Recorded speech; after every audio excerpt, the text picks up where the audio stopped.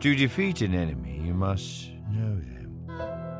Not just their battle tactics, but their history, philosophy, art.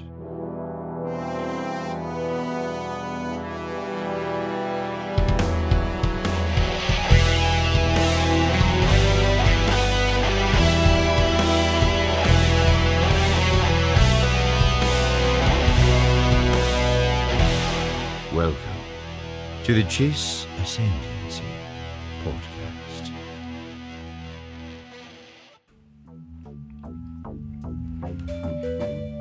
Well.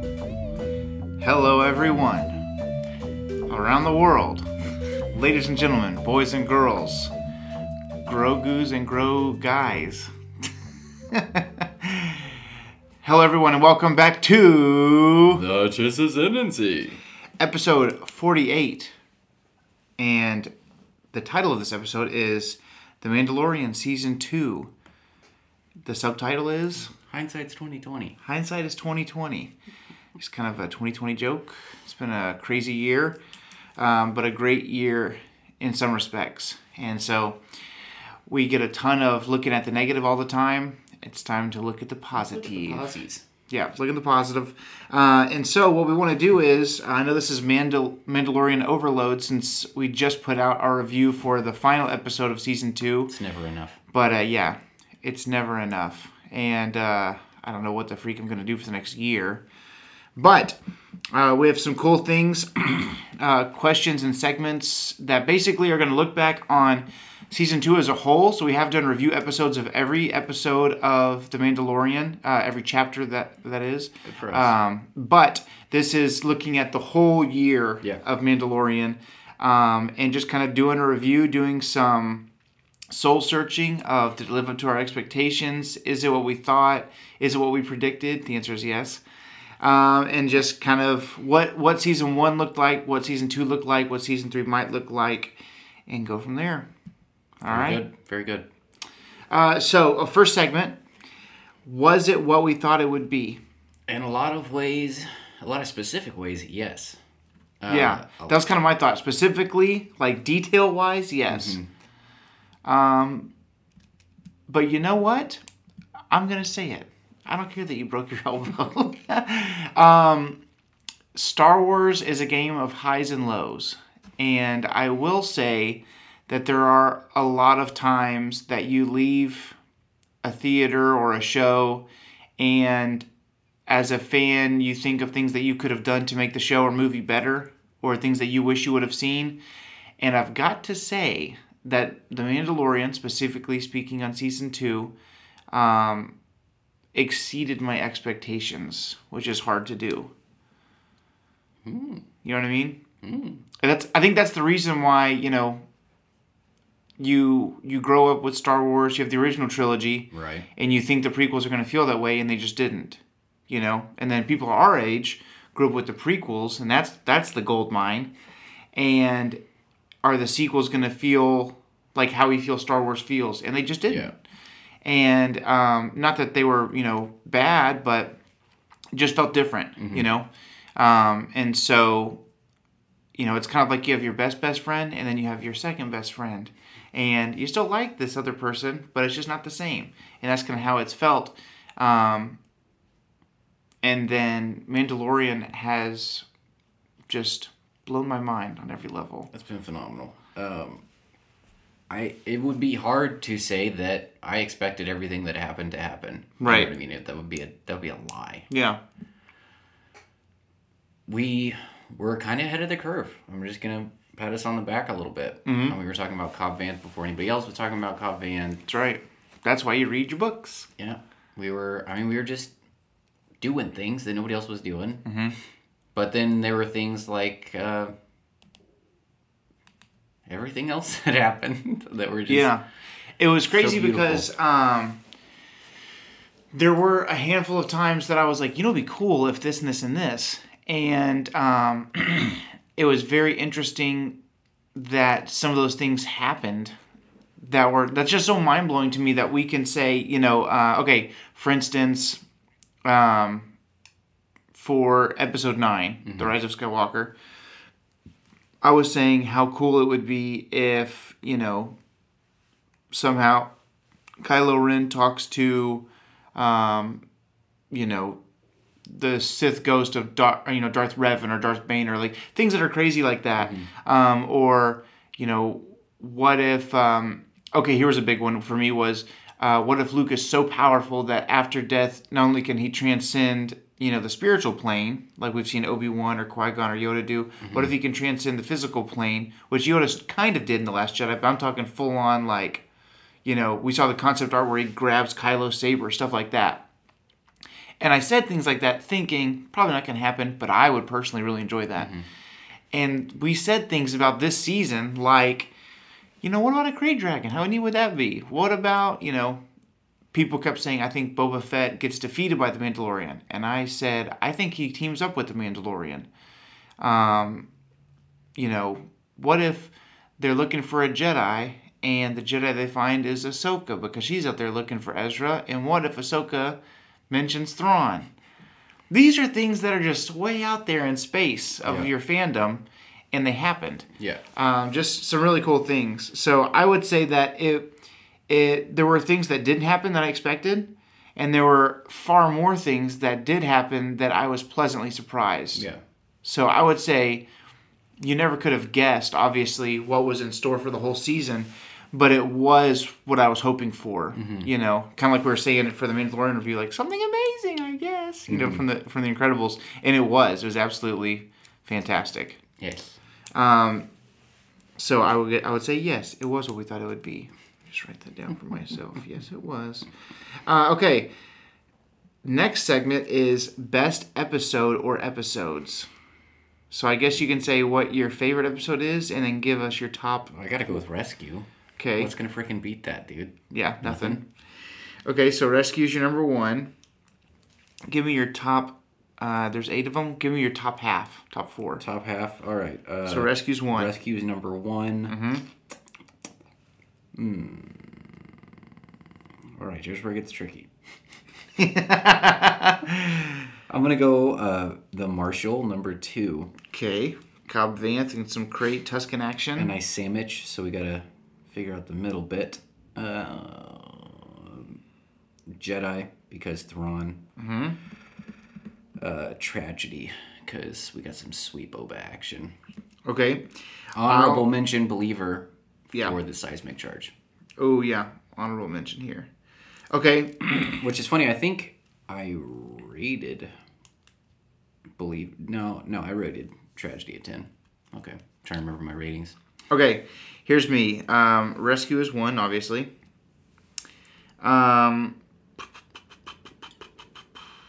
2 for me is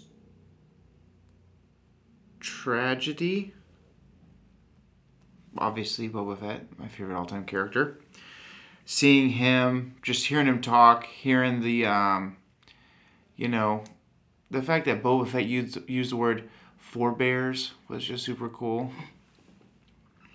Like the way he didn't have any hair, like the way he breathed. Anything and everything he did.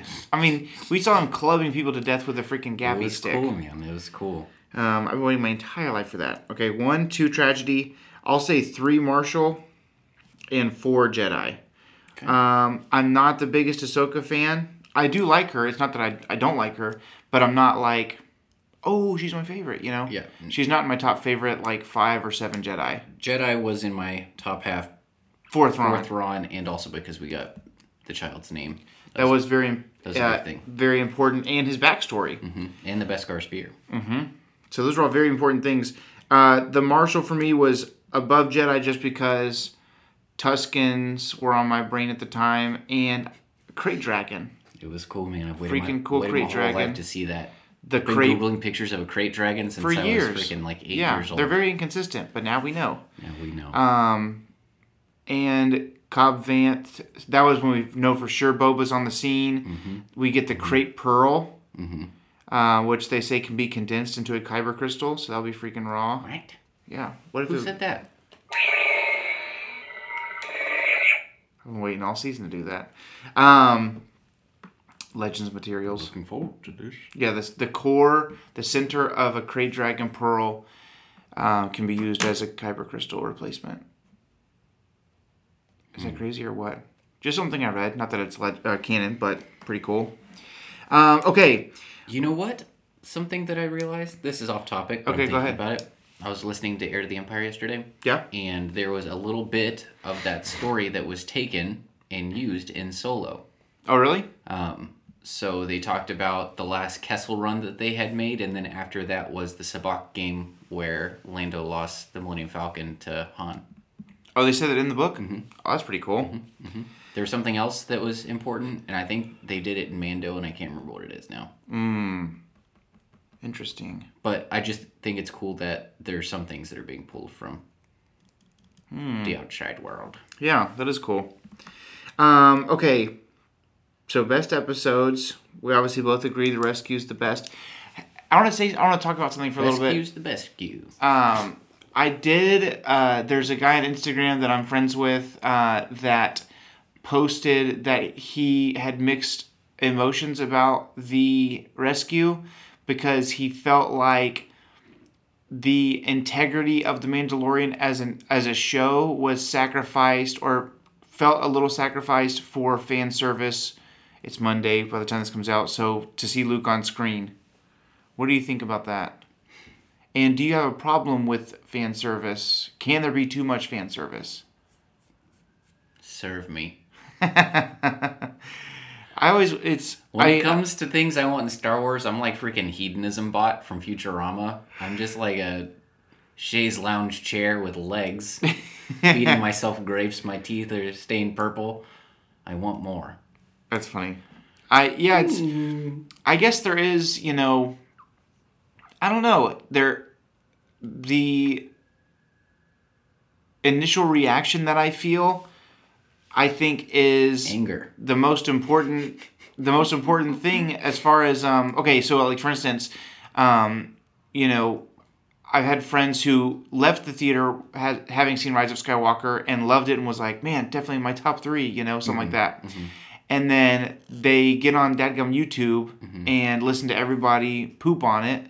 And they're like, yeah, it is pretty bad, really fast paced, this, and this. To me, it's like, why would you let someone ruin Star Wars for you? And not that this guy that's talking about The Rescue feels that way, but I do think there are a lot of people that, I don't know, maybe they dig the feeling of... Here's the thing, though. Maybe they feel superior because they're, in their mind, they can think of a better story, I guess. I don't understand. I don't want to assume their intentions, but from episode 8, chapter 8, we've known that the ultimate driving quest for season 2 was going to be finding the child's kind. Mm-hmm. Right? Yeah. Never in my wildest dreams did I think it would be Luke. Right. Just because it seemed too perfect. You know what I mean? But what's more vulnerable than a peach? You know what I mean? It was the perfect move because it's Luke. You know what I mean? We already know that Luke from the Kylo Ren comic series is reestablishing the Jedi Order to some extent. We know that he's on the hunt. We know that he's the most Force-aware person in the galaxy at the time. If anybody's going to answer the call, it's going to be him. You know what I mean? He's the most in-the-know person in the galaxy at this time. Yeah, it's very true. If anybody could... If the radio is going and it's like a weak signal, the person who has the strongest receiver is Luke Skywalker. It's going to be freaking Luke Skywalker. Yeah. Also, who at this time, I guess, I still would have liked to have seen Quinlan Vos. I still would have liked to have seen Kukruk. I would have lost my mind for either of those. It's kind of hard because those two characters are not touched on at all at this era to set up that grand entrance like we had for Luke. Yeah. You see one X-Wing fly in, you know what the frick is going down. Yeah. Still, would have lost my mind if I saw Vos or Kukruk. I thought that those were great candidates. Still not upset about it. Yeah. You know what I mean? I think it's interesting because, this guy that I know on Instagram, he also writes. Mm-hmm. And so he was thinking, the coolest thing about The Mandalorian going in is that it was its own thing. Right. It has lost its... And I get that. But here's at the thing same time, seeing like countless, myself, you, friends that we know, people online, just seeing like people who are like my friend Caleb, who loves Star Wars. He's a Star Wars fan, but he's not like diehard, you know. And he was texting a group chat that I'm in. He was like, "Yep." So I cried. You know, Luke being there, I think, opened up the emotional door for when he really. I guess when you see Luke, you're like, he's for sure gonna go. You know, and I thought it was cool that Luke's like he's asking for your permission. Yeah, I just think that Dope. There's something powerful about that first initial reaction of it did feel right, and it did get that emotion out of us. That's the thing, is that everybody was going for these crazy off the wall theories, you know, because up to this point Mando had been so buck wild. You know what I mean? Like just left and right things are happening. And people are saying Mace Windu. You know, we had our own speculative theories, but I think Mace Windu would have been more off the wall and not more fan servicey, but more like makes a lot less sense. Like, where the frick was he? Like, you know what I mean? More nerd flex. You know what I mean? Yeah. But anyway, I just think that choosing Luke is beautiful for its simplicity. Because it's the obvious choice. I think it's like the perfect choice. You know what I mean? Does that make sense? Yeah, that's what you're saying. Yeah, it's so. I think the conversation it's so that expected that it was unexpected. You know what I mean? Well, the conversation that I kept having with everyone that I talked to was, he's such a big character. How can he do it? But dadgummit, they keep doing it. They keep doing such a good job. Dave Filoni and Jon Favreau and Peyton Reed was the director for this one. You know, at the very end of it makes me. I'm not trying to pit Star Wars against one another, but it makes me frustrated at the sequel trilogy to know that we could have gotten so much more Luke and still had a good story. Like the whole episode was cool, and then we got 5 minutes of Luke at the end, and he loomed large. It's the exact same as Rogue One Darth Vader. You get the whole movie. True. But that one moment is like, all right, everybody shut up. And at the same time, I still remember being so enthralled by the action sequence that we got with Luke in The Last Jedi. You know what I mean? Seeing him basically make Kylo Child's play and not even make contact. Yeah. Well, I guess what I'm talking about is specifically The Force Awakens, when the whole movie I'm waiting to see Luke freaking Skywalker, the greatest Jedi of all time. And he's there at the end. And JJ's, not excuse, but his reasoning was, when Luke is on the screen, nobody else matters, and I'm trying to establish these characters. And but in his defense, we have 10 hours of Mando stuff leading up to this moment before Luke is on screen. So that's very true. It's a balancing act. I don't think you can really compare the sequel trilogy with the 10 hours of Mando stuff that we have right now. Off the bat, who's going to get more attached to freaking Finn Stormtrooper than Grogu? Yeah, that's true. You know what I mean? I'm going to be way more attached to this character instantaneously. Yeah. Then Finn's going to have to win me over. Well, yeah, The Mandalorian got to piggyback off of 40 years of Boba Fett. You know what I mean? Not that he needs to be Boba Fett, but he's the Mandalorian. And whether you want to say Boba Fett is or not or whatever, that's the character that we've identified Mandalorians by for the last 40 years. Also, there's this quote. I can't remember if I said this off air or if it was during the recording for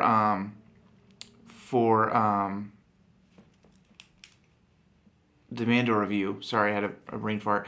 But if you guys haven't seen this movie, it's a great movie. It is animated, but it's fantastic. It's called Prince of Egypt. And it's the story of the Exodus of the Hebrews leaving their bondage in Egypt. It's the story of Moses and all them. And there's the moment where Moses kills a man, and he's being, he's exiling himself, which is a little off the beaten path of the true story, but it's no big deal. So he's leaving, right? And Ramses wants him to stick around. And Ramses has just recently become Pharaoh.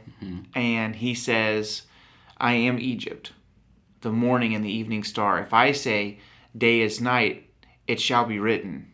And you will be who I say you are. I say you are innocent. Basically giving Moses the out. Don't leave. I love you. I'm your brother. Whatever I say goes around here. So if I say you're innocent, it doesn't matter what you've done. Din Djarin holds the Darksaber at this moment in time. and he says that Boba Fett is a Mandalorian, the son of a foundling.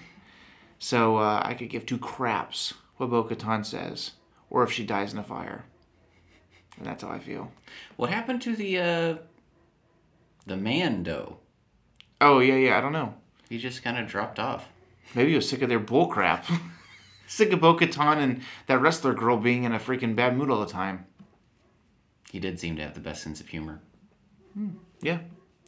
It was... Bo-Katan definitely felt a little bit on the villainy side this episode. Not villain, but like anti-hero. She didn't feel like she was really part of the crew. I mean, she was trying to keep things together. You know what I mean? Yeah. When Boba and What's-Her-Face were fighting. Does she have a name? Yeah, I can't remember what it is. Not important. But you know what I mean? Like, she's Yeah. kind of doing that, but she was also kind of antagonisty. Well, it's just like, you had to beg the Republic to come help you save Mandalore, and then you're going to make fun of clones? Which, first of all, that's like a good way to get on a ton of people's bad side, is to talk crap about the clones. And then secondly, you lost the Mandalore again to Gideon. So it's not like she's exactly on a hot streak and she got cheated out of it. Yeah. Okay, so back on track. Third segment, rate the season 1 to 10. 10. Done. Same. I loved it. Super easy segment. Next segment. Okay, so this is the one that's kind of fun. Okay, so here's what I wanted to do. Comparing seasons 1 and 2. Okay? Are we going to go like 1-to-1, or are we going to try to find their equal? Which one would you rather do? I was thinking 1-to-1, but we can try to do both. I'm good with either. It'll be harder to do the other, but Well, we can do the 1-to-1, 2-to-2 super fast, and if we want to, get into the other one. Okay? So from season 1, you have the premiere episode, The Mandalorian. Mm-hmm. It's when we meet Din Djarin. Mm-hmm. We meet IG-11's character. Yeah, like there in the end. The Kuiil, right there, towards the middle. And then the end of the episode is the big Grogu reveal. Mm-hmm. Okay? Season 2, the first episode is The Marshal. Cobb Vanth, Tusken Raiders, Krayt Dragon. Boba Fett's armor is back. Which one is better? The Mandalorian or the Marshal? They're both so special to me. I owe everything to the Mandalorian, but also I like what the Marshal did for me. Right? I think I'm going to go Marshal. Because if I had to pick my top half for season 1, I don't think that the premiere is going to make it. I don't think the pilot's going to make it. But here we have the Marshal, and that's like my top 2. I see what you're saying. Okay. So you're going to say season 2 on that one. Mm-hmm. I'm going to say season 1. Okay. You're wrong, but that's fine. I agree with everything you say, but I also feel like we forget how big the Baby Yoda reveal was. I'm thinking about that specifically as what's hard to make the difference. Yeah. You know what I mean? Yeah. We're more attached to the character by season 2. Yeah. So it feels like we're on the journey with him more than just watching him do something. But giant space walrus, the Kubas with the little flute calling. Playing Legend of Zelda out there on the ice. Yeah, that was really cool. Seeing that first fight scene where he lassos the guy in and cuts him in half. Cool one-liner. It set the Western tone. Yeah, definitely. But the Marshal is fantastic. Also set the Western tone. I think that even more so. At the end of the day, I'll like the Marshal more, but I feel like I owe so much to the first one, kind of like what you're saying. Okay, episode 2, season 1 is The Child. This is when the Razor Crest is ransacked and he needs Kuiil's help to put it back together. It's the Suka episode, Mudhorn episode. And then season 2, episode 2 is The Passenger. I'm going to go season 1 real hard on that. Same here. All right. Okay, I know where we're going with this one. Episode 3, The Sin. This is where Din Djarin sells Grogu to the client and goes back on it, retrieves the baby, and then on the way out, Greef Karga and his crew are trying to take the child, and the Mandalorians from the local covert come out, and the Mandos come in full force to rescue. I think season 1, episode 3 might be my favorite episode of season 1. Okay. So I'm going to go season 1. Okay. Season 2 was the Heiress, the big Bo-Katan reveal. Oh, yeah, I forgot you even hadn't said it. And I was already weighing it in my mind. Yeah, she said one of the bigger reveals was Bo-Katan was there, but at the end she said, there. if you go to this moon, then you'll find a Jedi named Ahsoka Tano. She can help you. Yeah, that was a big deal. But the Sin was better. Yeah. In my opinion as well. Season 1 is actually doing pretty good so far. It's alright, it's going to pull ahead here in a minute. All right. Okay. Episode 4 of season 1 is Sanctuary. It's where we go to that forest planet. It's we have the Klatooinian Raiders and the cool ATST with red eyes. We meet Cara Dune, and she has that cool wrestling match where she's like tasered to the other guy. That's not yet. Oh, you're right. He has to go back. Yep. Okay. Okay, so the little shrimp farm, and you have the lady that has the hots for Mando and tries to take his helmet off. And basically... As far as shrimp farming widows goes, she's yeah, she's up there. pretty high on the list. Yeah. This was the moment where... Also, crack shot. Yeah, Din Djarin was about to leave Grogu, but decided not to when there was a bounty hunter that still found... Yeah, the guy I guess with the pants he still had the tracker inside of him. And then he leaves. Episode 4 of Season 2 was The Siege. This is where they take over or destroy the secret Imperial base on... I can't remember the name of that planet that the story starts on. The lava planet where Grief Karga is. I can't remember. But anyways, they destroy the secret Imperial base. Hold on. This is when they find... Is it it's an M word? Navarro. I was so close. This is... The big thing for me with this one was we started seeing the roots of the First Order Yes. Snoke Vats. Yes. So... I'm going to go season 2 on this one. Okay. I liked them laying the groundwork. It introduced a new level of importance for Grogu. We had suspicions, but we hadn't had confirmation. M-Count, Dr. Pershing, Moff Gideon survived. The reprisal of this guy. Yep. Forget his name. I can't remember either. Now that I'm... The guy with the sweet-selling musk. Yeah, I've got to say Siege as well. Okay. This is obviously... Okay. Episode 5, The Gunslinger. It's season 2. Huh? Huh? What? Yeah, go ahead. Sorry. The Gunslinger is when we meet Harrison Ford / Hayden Christensen. It's when we meet Fennec Shand, and this was the first time that we saw him talk with Tusken Raiders, do a little Tusky signy. Yeah, that thing. And and then the cool thing at the end was the Boba Fett sound. You know, that was when I got super hyped. Yeah. But its competitor is the Jedi, which is Ahsoka Tano and the Thrawn name drop. Yeah, there's really nothing. And Grogu's history. The only big thing for me was the Boba Fett catfish there at the end. You know what I mean? Right. Okay. We're on to episode 6. The Prisoner, which is your least favorite episode of season 1. It's my least favorite episode of the all show. Time. Okay. And then the tragedy. Even over The Passenger. Okay. So the Prisoner Just is... went off strongly, I feel like. Prison Break, we meet Bill Burr's character Mayfeld. You have Mr. Krabs as the Deveronian. They're trying to get the Twi'lek out. You have the Twi'lek girl that's also the girl from Harry Potter that keeps going like this. Yeah, we've got 2 terrible Twi'leks. We've got bad guy Father Christmas. We got Space Boston, and Mr. Krabs reprises another role as Mr. Krabs in Star Wars. Yeah, and then that's competing with the tragedy, which is seeing Stone Grogu and Boba Fett as we've always imagined him. It's not even close. Okay, 2 for the tragedy there. All right. Whew, okay. Episode 7 of season 1 is The Reckoning. This is when we're introduced to Moff Gideon. This is the big lead up to the finale. It's where the Imperials have everyone dead to rights. This is R.I.P. the passing of Kuiil. This is when the Blurgs are going to go on the ship, and we don't care what you say, and we'll show you how someone earns their freedom by the work of their hands. This is where Cara Dune's in the wrestling match. Yes. He looks just like a bulky, non-tatted Zabrak. Yeah, he is. And then the Believer Season 2 is the Bill Burr reprisal. Mayfeld does a really great job here. Great vindication for Mayfeld. This is one of the biggest character building episodes for The Mandalorian, as Din Djarin removes his helmet to be able to get the information. Mm-hmm. And then you have the old Mayfeld just kills the freaking commander right in front of everybody, and they shoot their way out. And the seismic charge at the end of the day. So, which one do you got?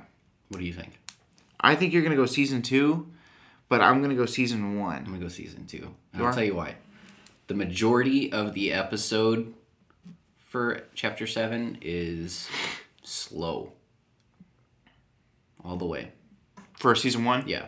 Okay. Until the end, when we have, the big reveal, and, the guy who we thought was the big bad, the client, all of a sudden, small peas, small potatoes. Yeah, but dead, don't forget about those crazy bats that were on Navarro that were freaking attacking the people on the fire. Oh, I remember. And Grief Karga gets that really bad wound. Grogu uses the Force to heal him. Mm-hmm. There is some really good stuff. There's some good stuff in there, but I don't think it compares to everything that goes on in Believer. We got Seismic Charge, which is basically equal to Moff Gideon in my mind.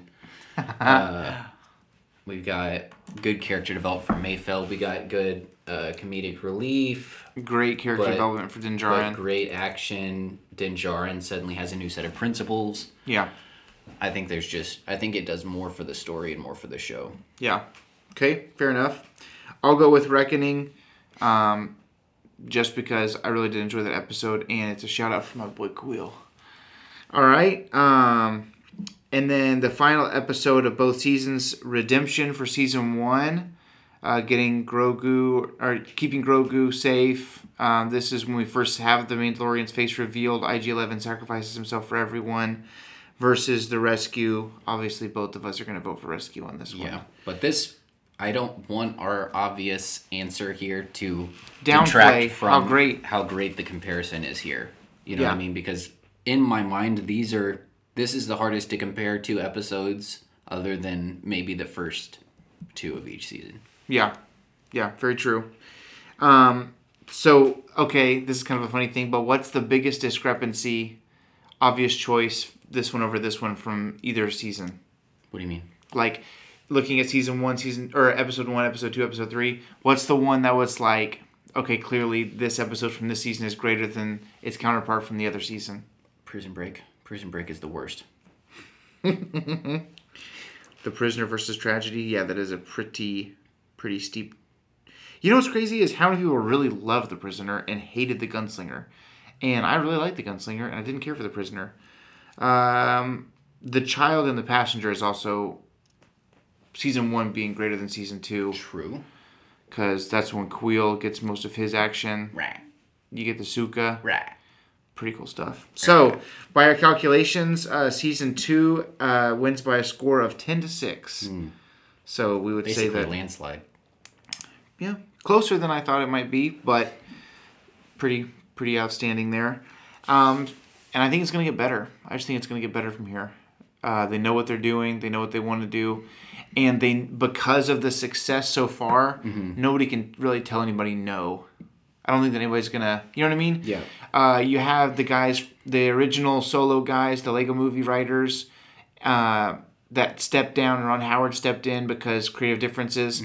No such thing as creative differences. Yeah. I think that they work together so well. Yeah, I think that Disney would consider letting go of whoever was questioning Jon Favreau and Dave Filoni's direction with The Mandalorian. I'm serious. I know that's silly, but yeah. That's how good they are. Yeah, I think that season 2 has been what a second season should be. It's taken everything that was given to us in season 1 and just built on it. It's just made it better. Yeah. My only complaint, I wish Quill was around to see it, but sacrifices must be made. Okay. Last thing, before we well, we'll get into that in a second. Where does the show go from here? What do you expect from season 3? We kind of talked about this a little bit on Saturday's episode, but it's really hard to say because at the end of season 1, we had a very clear direction of where we were headed. We had a whole quest, you know what I mean? And now season 2 has done something interesting in that it completely satisfied the quest and then gave us nothing else, which is an interesting move for a show that definitely wants to be on for another 1 or 2 seasons. They used all their cliffhanger potential for the Boba Fett setup, which, don't get me wrong, was sick. The only thing I can suppose, based on what they've done, is that they want to go in a strong new direction, because they set up no groundwork to continue the present storyline. Right. I think, I totally agree. I think that we are going to, we're going to see the Mandalorian's character grow just like crazy in a new direction, just like you're saying. I think it's going to go this direction. I think it's going to go this direction. This is the only thing that's not satisfied right now. You won this, don't you? I think that the only thing that makes sense that they've set up, unless they, like you said, unless it's just something completely out of the blue that we haven't seen yet, all clues lead to Mandalore. Yeah. Which is wild, because in the episode, The Rescue, Din Djarin clearly doesn't give 2 craps about what's going on in Mandalore or the Darksaber. Yeah. But now he kind of has to. It's like Aragon, you know what I mean? Like, he wanted no part of the war, but then he became a dragon rider, not by choice, and then... Now you're at the front. Shafted. Yeah.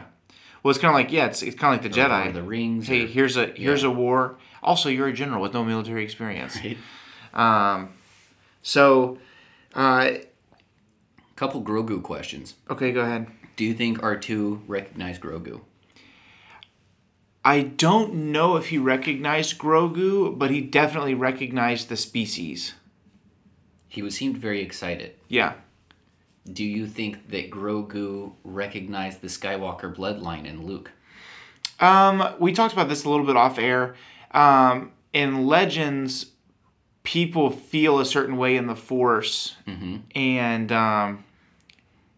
Well, and I don't think it's necessarily specifically Legends either, because we kind of have it satisfied. Well, it for sure happens in Episode 4, because Vader says it's a presence I haven't felt since... Well, not just that, but... There was a familiarity that Palpatine recognized about Luke that led him to the conclusion that you're right, Luke is Vader's son. You're right. Yeah, maybe so. Maybe so. That would be interesting. He definitely knew who Luke was, as far as maybe just the presence of the Force around him. And if anything, even if he's not like, oh, that must be someone related to Anakin Skywalker. You know, who knows if he even remembers Anakin. But... I assume he does, which is crazy. He definitely recognizes the Jedi mastery in him. He definitely recognizes that. There was some immediate kinship. And maybe a more... The way he approached the TV, you know what I mean? Yeah. Well, you know if you're a sports fan, if there's a player that you're expecting to act a certain way or pan out a certain way and they don't, and then a player of similar caliber comes along and they do pan out... Maybe he even feels the next level of excellence in Luke as a Jedi. Because... Or maybe he recognizes what Anakin's potential was meant to be, and he senses that in Luke. Yeah. You know what I mean? Like, that there was something very clear in the Force around Anakin. Well, also, it's like when you, in... Master and Apprentice, people start talking about they recognize, different parts in Obi-Wan of Qui-Gon, or they're like, or differences and things like that. It could be that some of the wisdom, I don't know how this works, but some of the wisdom that Luke carries from Obi-Wan or Yoda, he kind of understands the presence of that knowledge. I don't know, it's kind of a deeper cut. And who's to say that he wasn't talking to him non-verbally? Don't worry, kiddo, here I come. Because that's how Ahsoka talked to him the whole time. Also... Well, I mean, we have that precedent set for not just in Legends, but in Empire as well, when Luke and Vader are communicating. You know what I mean? Yeah, exactly. And then another question for the future for Grogu is... I'm curious if it's the same question I have. Will we see a reunion? And if so, is it kind of like hey, here he is, he knows what he's doing now, or is it we'll check in on him periodically? My question was very different. Okay, what was your question? Does Grogu survive another Jedi extinction? I don't think that Grogu will be near Luke's academy by the fall of Kylo Ren, if that's what you're referencing. That is what I'm referencing. One, he's impervious to fire, as we know. I don't think that he's around for that. I think that I did hear recently that somewhere in the investor call years ago when they first talked about The Mandalorian, they said, if things go well, we have plans for up to 10 seasons. I don't know if that's accurate. That's just something I heard. But that being said, they have a far future direction that they know that they want to take the show. And who knows? I think that... Okay, so Ahsoka said that she felt enough potential power in Grogu that she was afraid to train him because he could do something similar to what she had seen happen in the past. Mm-hmm. So he's not just an average Force user. His midi-chlorian count must be through the roof. And what's interesting is that we're going to have the kind of Luke that everybody expected in training Kylo, training Grogu, because he's probably also going to sense those problems. But here's Luke, pretty fresh on the coattails of redeeming Vader. Mm-hmm. You know what I mean? So it's an interesting situation. I can't really think of anybody else more well-suited to train him. I do wonder if at some point Grogu will just leave and reunite with Din Djarin. It'll be I don't know. Also interesting to see how much more quickly he maybe matures physically and intellectually now that his Force training is going to be boosted. Yeah, I've been wondering that as well because I feel like Ahsoka, the way that she talked about it was very... he knows a lot more than he lets on, but it's his mental muscles or his Force connection have atrophied because he's been hiding them on purpose. Mm-hmm. So being around Force users, it's kind of like another sports analogy, but if you haven't played in a while and you play around people who aren't that good, whatever sport it is, it takes a while, but eventually you play better when you play around better people. Mm-hmm.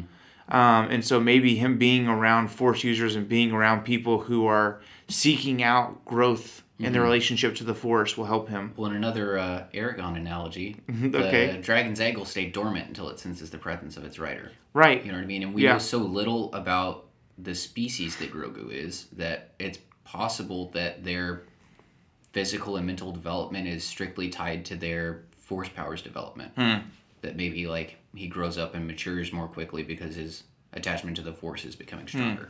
That is interesting. That it would nourish it. Well, I mean, you think about it, on the dark side of things, the Sith forcing, no pun intended, the Force to act a certain way and bending it to their will definitely has an adverse effect on their body.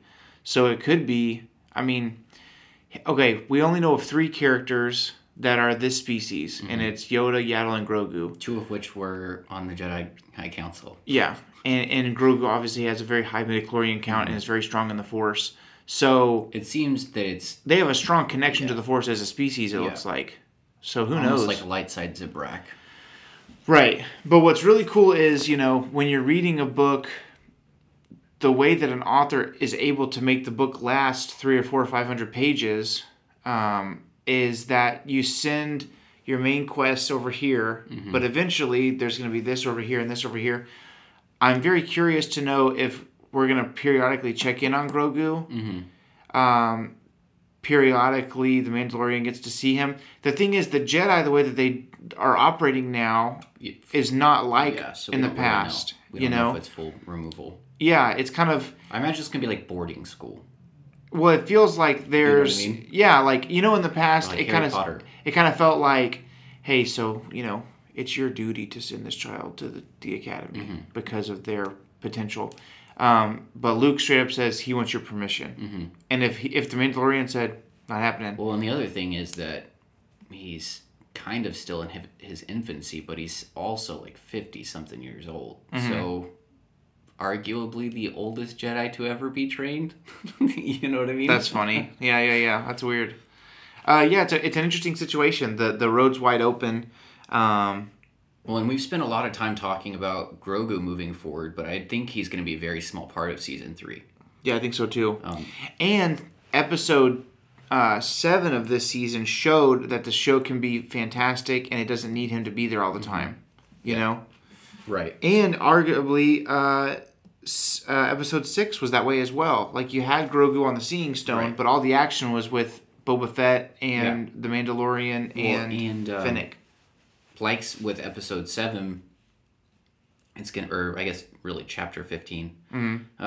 It's going to be interesting seeing the marks that Grogu left on Mando without him being present, because even with him not there, he was changed. You know what I mean? Do you think they're gonna FaceTime?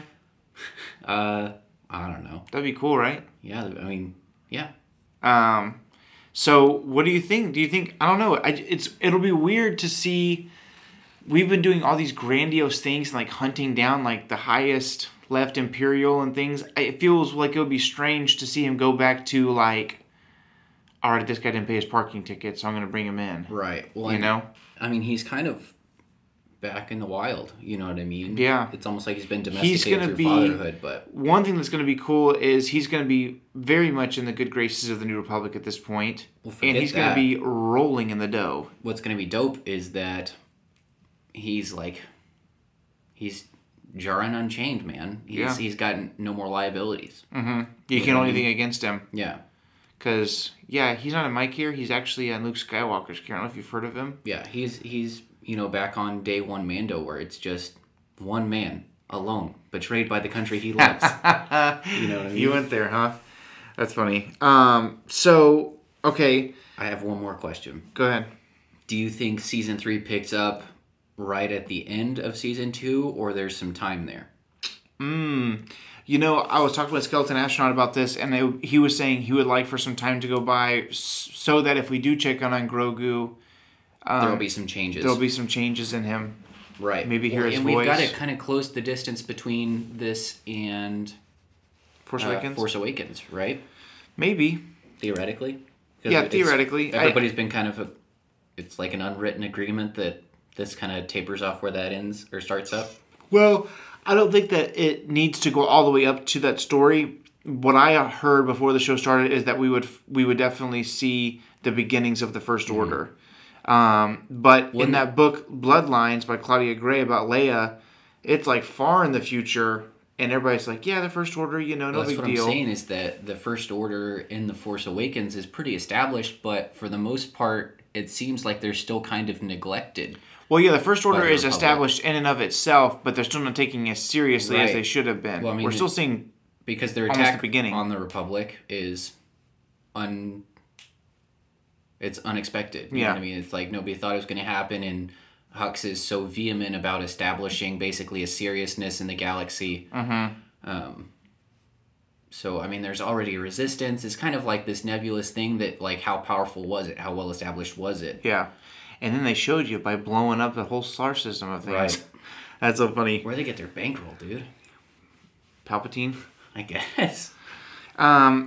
Okay, so before we go into this final segment of just a question and kind of speculating what we saw at the end of the credits, we would be doing a disservice if we didn't take a second and talk about the passing of Jeremy Bulloch this past week, who was the physical portrayal of Boba Fett. Heddly doodly neighborinos. Yep. He was, everything I've ever read about him was he was an awesome guy.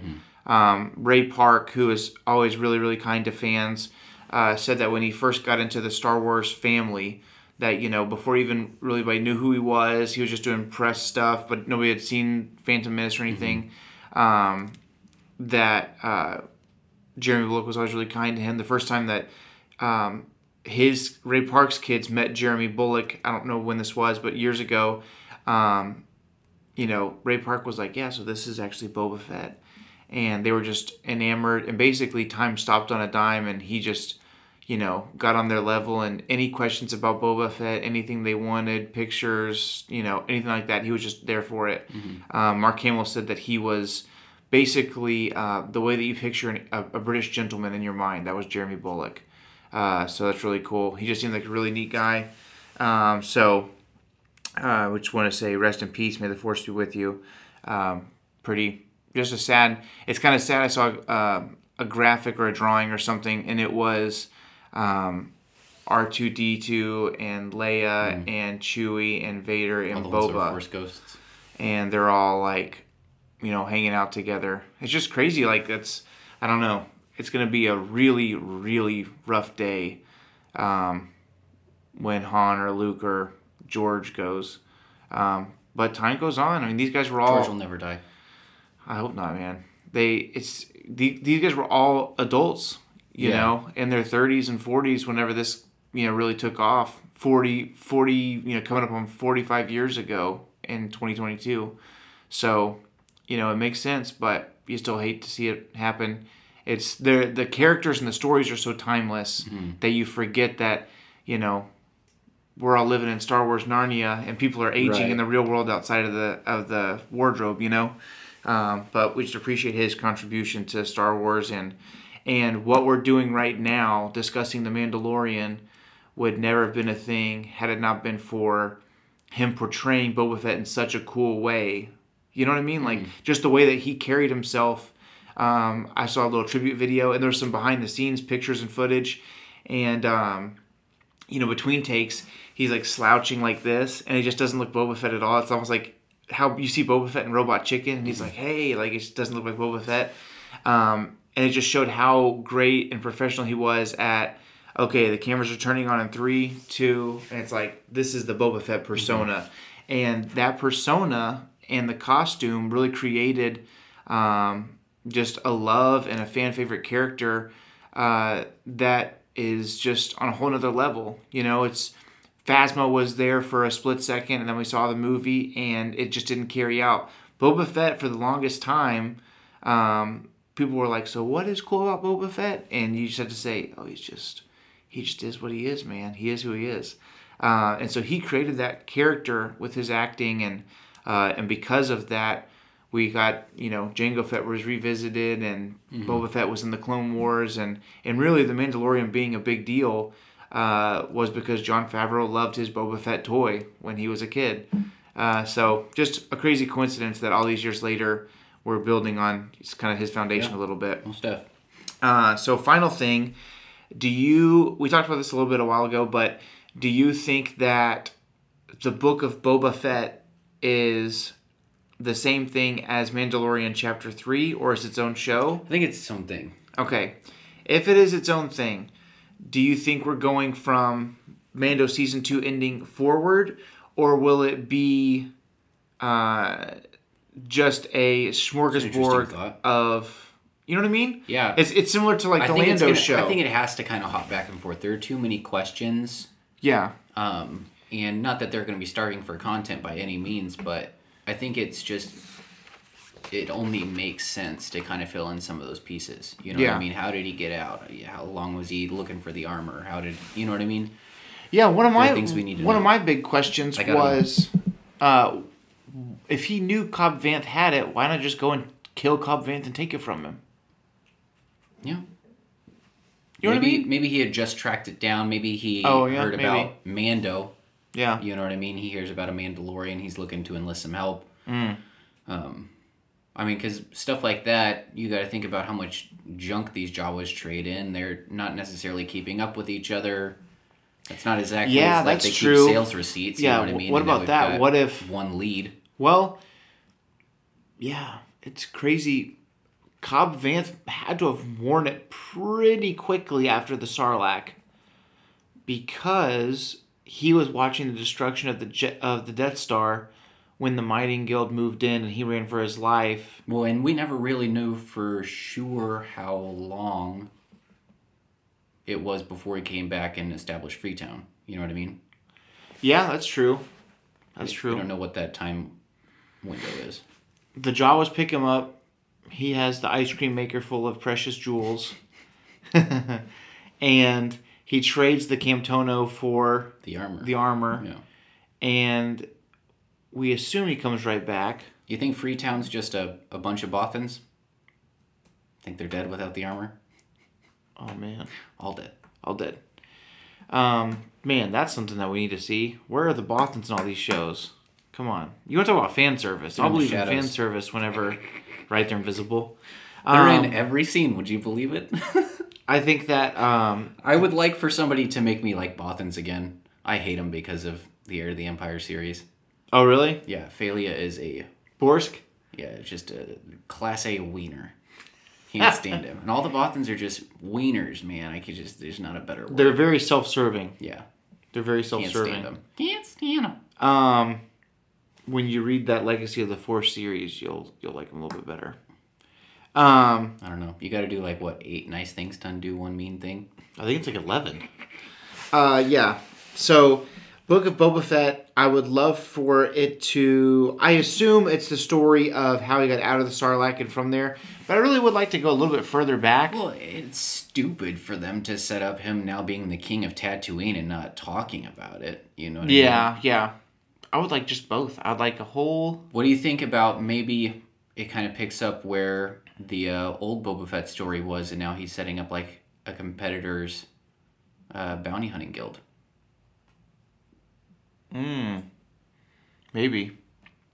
That would be cool. That would be cool. Bounty Hunter Wars. You got freaking now probably, easily top 3 bounty hunters. It would be Finnick, Mando, and Boba, and 2 of them are in that hut. Yeah. No pun intended. Yeah. I think... Pun intended, though. I think that they made it look like the Book of Boba would be... I don't know. They established him as the crime boss that took over Jabba's palace, but that might have just been the story goes on, but we could go backward in time. Here's rumor the thing, was... though, now we've got a powerful crime boss with a moral compass. What does that look like? Yeah. Because he's still kind of good to his word, you know what I mean? Well, I think he's good to his word as long as it gets him where he wants to go. He didn't want to go wherever Mando was going, but he gave him a promise, and he said, we would ensure the child's well-being. Right. What I'm saying is... he made that deal, and he was good to it. He made the deal because it served him, but he was still good to it even when it wasn't. Right. I'm just saying, it is interesting, but I'm sure, it's kind of like, mob bosses, freaking Al Capone and stuff, even though he was crazy and he beat you to death with a baseball bat, it's kind of like The Godfather. It's like, hey, on the day of my daughter's wedding, ask me a favor and I'll grant it to you. There's always the good bosses that last a while, there is some type of a code. And even though to me and you doesn't look like, it makes sense, it does to them. I don't know. Jabba was around for quite a while. Yeah. He was a grade A Sleemo. Yeah, he was, but... Jabba had no moral compass. The Hutts are the Hutts. They're just a different breed. Yeah, but that kind of you know what I mean? Goes in the face. They were for perhaps maybe the longest ever standing. Well, what I'm saying is, I think Republic. I think Boba can be the Boba we saw in Season 2 and still be very successful. Because his goal is still whatever serves me the most. And I guarantee you when he showed up to get that armor from Mandalorian, he didn't think... I'll give you my word, and then 4 dark troopers will descend from the sky. It'd probably be, hey, we'll grant you safe passage off this planet or whatever. I don't think he was thinking he was making a deal for as big of a deal as it became. Yeah, but the main fact is that even when he got more than he bargained for, he stuck around. Yeah. Did you ever think that was outside of his character?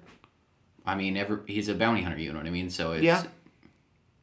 I do think that... I don't think Jango would have stuck around. Oh, I think so.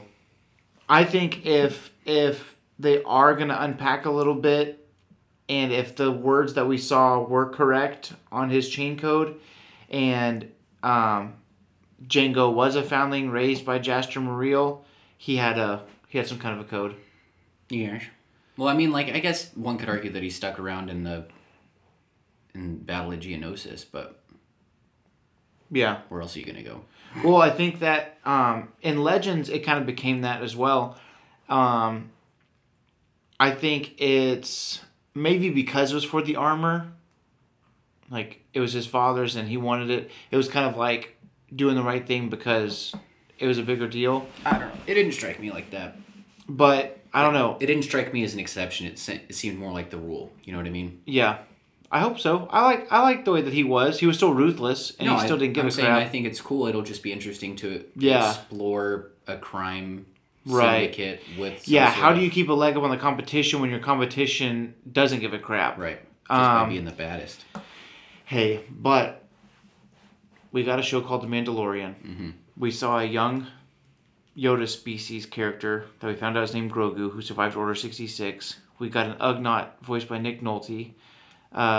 We got Los Pollos Hermanos, bad guy. We got Dark Troopers back. Crate Dragon. We Crate got Dragon. Off-World Jawas. We got Sand People, getting to see them in like more than just ruthless. They're shooting at the pod racers context. They got a culture.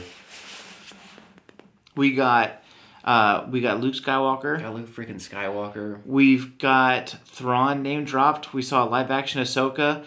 And before it's all said and done, I would bet you that Book of Boba Fett is a highway to Bossk. I bet you we're going to see Bossk live action before it's all said and done. You think they're friends?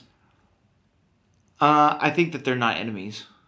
I think they're not as friendly as they were in the Clone Wars, but they're not as. What if because Bossk is familiar with Boba, he thinks that he can run the gun? You mean like he wants to work? Yeah, he saw Boba take over, but he knows Boba. And he's like, I could take Boba. And now he tries to take over. Oh, maybe. In the certain point of view from Empire, he's talking about working with Boba still. Mm-hmm. So who knows? It's definitely not as cutthroat as it used to be in old books and things. And the difference there is that in that setting, they're still kind of peers. You know what I mean? Yeah. But now there's like there's a gap. You know. Also, we don't even know if Bossk is alive, but I think that he is. It's my understanding that Trandoshans live for quite a while. Well, they're not kind of like the Wookiee counterpart. Right, I mean? But he was on the sail barge. Was he? Mm-hmm. Interesting. But we know Dengar and Imbo for sure survived. Well, we know that Imbo kind of has a moral code. Yeah, but he's not. He's not the boss. Yeah. You can afford to have a moral code when you're not in charge. Right. Man, it's gonna be interesting. We'll see. He didn't have very much of a moral code when he walked up and just shot Bib Fortuna in the gut. It's definitely. I would count on literally anybody in the galaxy walking up and killing Bib Fortuna if they could get away with it. Right. Yeah, what a scumbag. It'd be cool if he was just him and an army. That was the first Twi'lek that Mando did right. It was cool if it was him and an army of like Tuskens and Jawas just taking over stuff. Also, you would think that he would just want to pick up shop and move somewhere else. I would not want to live on Tatooine, especially before I got killed by a Sarlacc. I think it has more to do with the fact that that's kind of where he was made. You know what I mean? Maybe. I don't know. People kind of have an attachment to that sort of thing? Yeah. Who knows? I did see a funny thing that said if Din wasn't in such a hurry to get a sigil, he could have had a Krayt Dragon instead. That's pretty funny. You can have this furry rhino, or you can have a dragon. Both of them are cool, though. Get 2 signets. Yeah, what if he just chooses his own? Because he's already broken the code, basically. I don't know. He would want Mudhorn. Okay, do you think that we'll see... Hey, so this is, that we know of, the first Mandalorian Jedi since Tar Vizsla is Grogu. Yeah, I guess, technically. Right? Think about it, because technically, maybe not now. Because he's been relinquished to his kind. So she said, until you return to his kind, you're a clan of 2. Is he no longer a foundling if he's part of a different order? He was still a foundling taken care of by... Once you leave the order, you're still a member of the family, though. But what if now they're excommunicated from the Watch? I don't know. There's a lot of stuff in the air. Yeah, but it's different. You know what I mean? Yeah, I know. Same, but different. It is interesting because in America, in real life, you can relinquish a child of birth by blood their rights to, your inheritance. Your stuff. But you cannot relinquish the rights of an adopted child. So who knows? Foundlings are very important to them. Mm-hmm. So as far as we know, this little guy, the first Mandalorian Jedi since Tar Vizsla. I'm here for it, man. Pretty cool, huh? I'd like to see his little ears out the helmet. Right? Or an extra big helmet with the ears. Ears involved? Yeah. That would be funny. You just walk through the door, think, killing people with his ears. Do you really think there's a doorway that he couldn't fit through? Wherever those wires were from earlier this season. He fit just fine. I know, but I'm saying, just to get through, Yeah. like, they can't bend. He'd find it. But we'll see. Hopefully Mando gets a new ship. Yeah, R.I.P. Razor Crest. Knowing him, we're just going to buy another one. He's a creature of habit. He is a sentimental guy. Yeah, you know what I mean? He is a sentimental guy. What if But he I has think enough money that he makes one out of Beskar? Oh my god, no way. That would be sick. There's not enough money in the galaxy. There might not be enough Kind of Beskar in the galaxy. Yeah. What do you think? I guess the armor has all those old helmets and stuff that she was melting down. Yes. Do you think we'll see the armor? I think I'd like to see the armor and Bo-Katan Bo-Katan fight. Oh, I'd love to see the armor rip Bo-Katan a new one. I'd love to see that. No blasters. I bet that there's going to be because she's the remainder of the Death Watch. Bo-Katan is the remainder of what she sees as rightful Mandalore. Which, first of all, Bo-Katan, like, which side are you on? Right. She was Death Watch until she wasn't Death Watch, and then she was true Mandalorian. Ironically, it was the death of her sister that turned away from Death Watch. She watched a death and left Death Watch. Yeah. That's so weird. Yeah, I don't know. And she said an outsider would never... put her in charge. Yeah, I wouldn't either. She said an outsider will never rule Mandalore. Does she consider Din Djarin an outsider? I would like to present to the court Exhibit A once again. So, we'll see. Man, what if he really could unite all the Mandalorians? Unite the clans. That would be sick. All of the What if Mandalorians he does a against... Mandalorian version of Anakin taking over the son and the daughter, bringing them both to their knees? Kneel. What if him and all the Mandalorians versus Thrawn? Thrawn. Do you think there's more Dark Troopers, or is that it? I think that was it. Think so? I think that was it. Yeah. First of all, because they're very expensive. Yeah. And I can't really imagine Gideon letting something like that be out of his grasp. He's a very controlling guy. And do you think Gideon's ship was like the whole base, or do you think he had somewhere he was operating out of? Well, he clearly had other depots, you know what I mean? He had the station with the cloning. He had the one where they were doing the Rhydonium. You know, he had other things going on. I think that was just kind of his headquarters. I think he needed to be in the wind. That's so crazy. So I guess the people with the Rhydonium knew of Gideon, but were they under his control? Who else? You know what I mean? Who knows, yeah. Nobody really knows who they're serving at this point. I mean, they clearly have some sort of plan. They were going to do something big nasty with that Rhydonium. Yeah. But that's what I'm saying is maybe because they're all still loyal to the Empire, they're still able to communicate with one another. But it could be... I think everybody in the Empire probably knew that Gideon was in charge at that point. Really? So he's big boss, huh? I would think so. And Thrawn is doing his own thing somewhere. Yeah. Because when they were doing on the freaking Eris, that was something off in another realm, and they were reporting to Gideon. That's true. All signs point to Gideon, until Thrawn comes back. Do you think Gideon will escape? He's a pretty slippery guy, but I think maybe the Republic wants him too bad to let that happen. Yeah. Man. Especially with Luke kind of still involved. You know what I mean? He does have that X-Wing. So... I imagine that Luke stays on the ship and helps him take it into New Republic. No.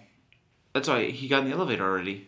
Did he? He already... Remember? Oh. That was like the last thing he got in the elevator, and the door closes. Oh, he doesn't care. He cares about the Jedi. I think Luke is very out of touch with the New Republic. Well, I mean, that's kind of Legendsy too. You know what I mean? Lando and Han and Luke all kind of relinquished their military titles pretty much as soon as the war was over. Yeah. We could get... Man, so really, honestly, we could see little or no of Cara Dune until Rangers of the New Republic. We could see little or no of Grief Karga. I expect she gets something of a promotion. Yeah, probably. I would expect so. Yeah. It's pretty much the biggest bounty in the galaxy at this point. Do you think that someone like Mayfeld could work with the Mandalorian full time? I think that he would be predisposed to work for Mando after everything that Mando just did for him. Mm-hmm. I'd just like to see him again. Yeah. Interesting. Well, we could go on forever with that because it's such a blank canvas. But that is all.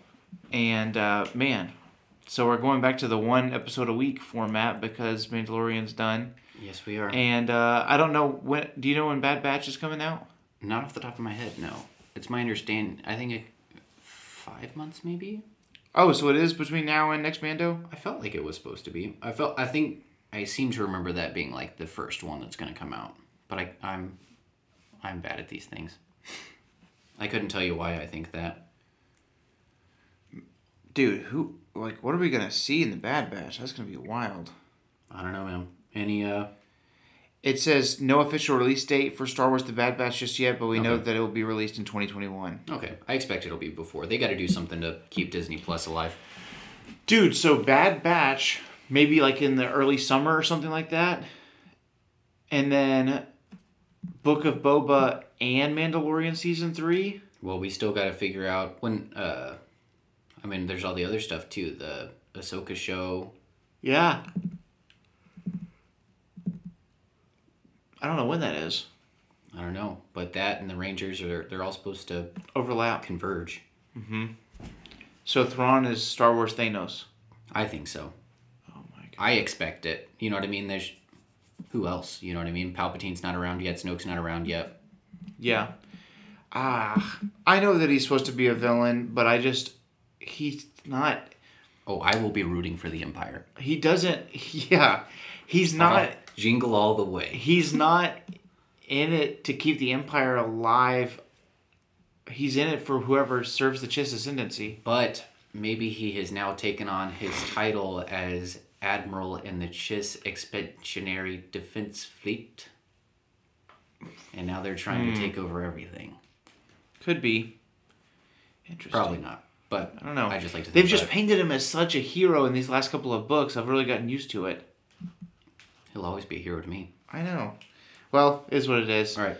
We'll check in with you next week with some cool stuff. And until then, may the Force be with you. And you know what?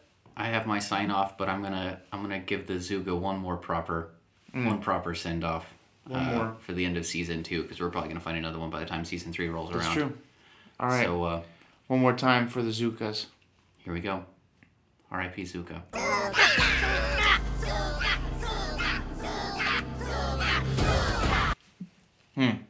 May the Force be with you. And just remember. Zuga, no Zuga, Chiss, Mandalorian, Jedi, Luke. I don't care. The only family you have here is me. Still the big boss at the end of the day. Still the big bad. See you next week.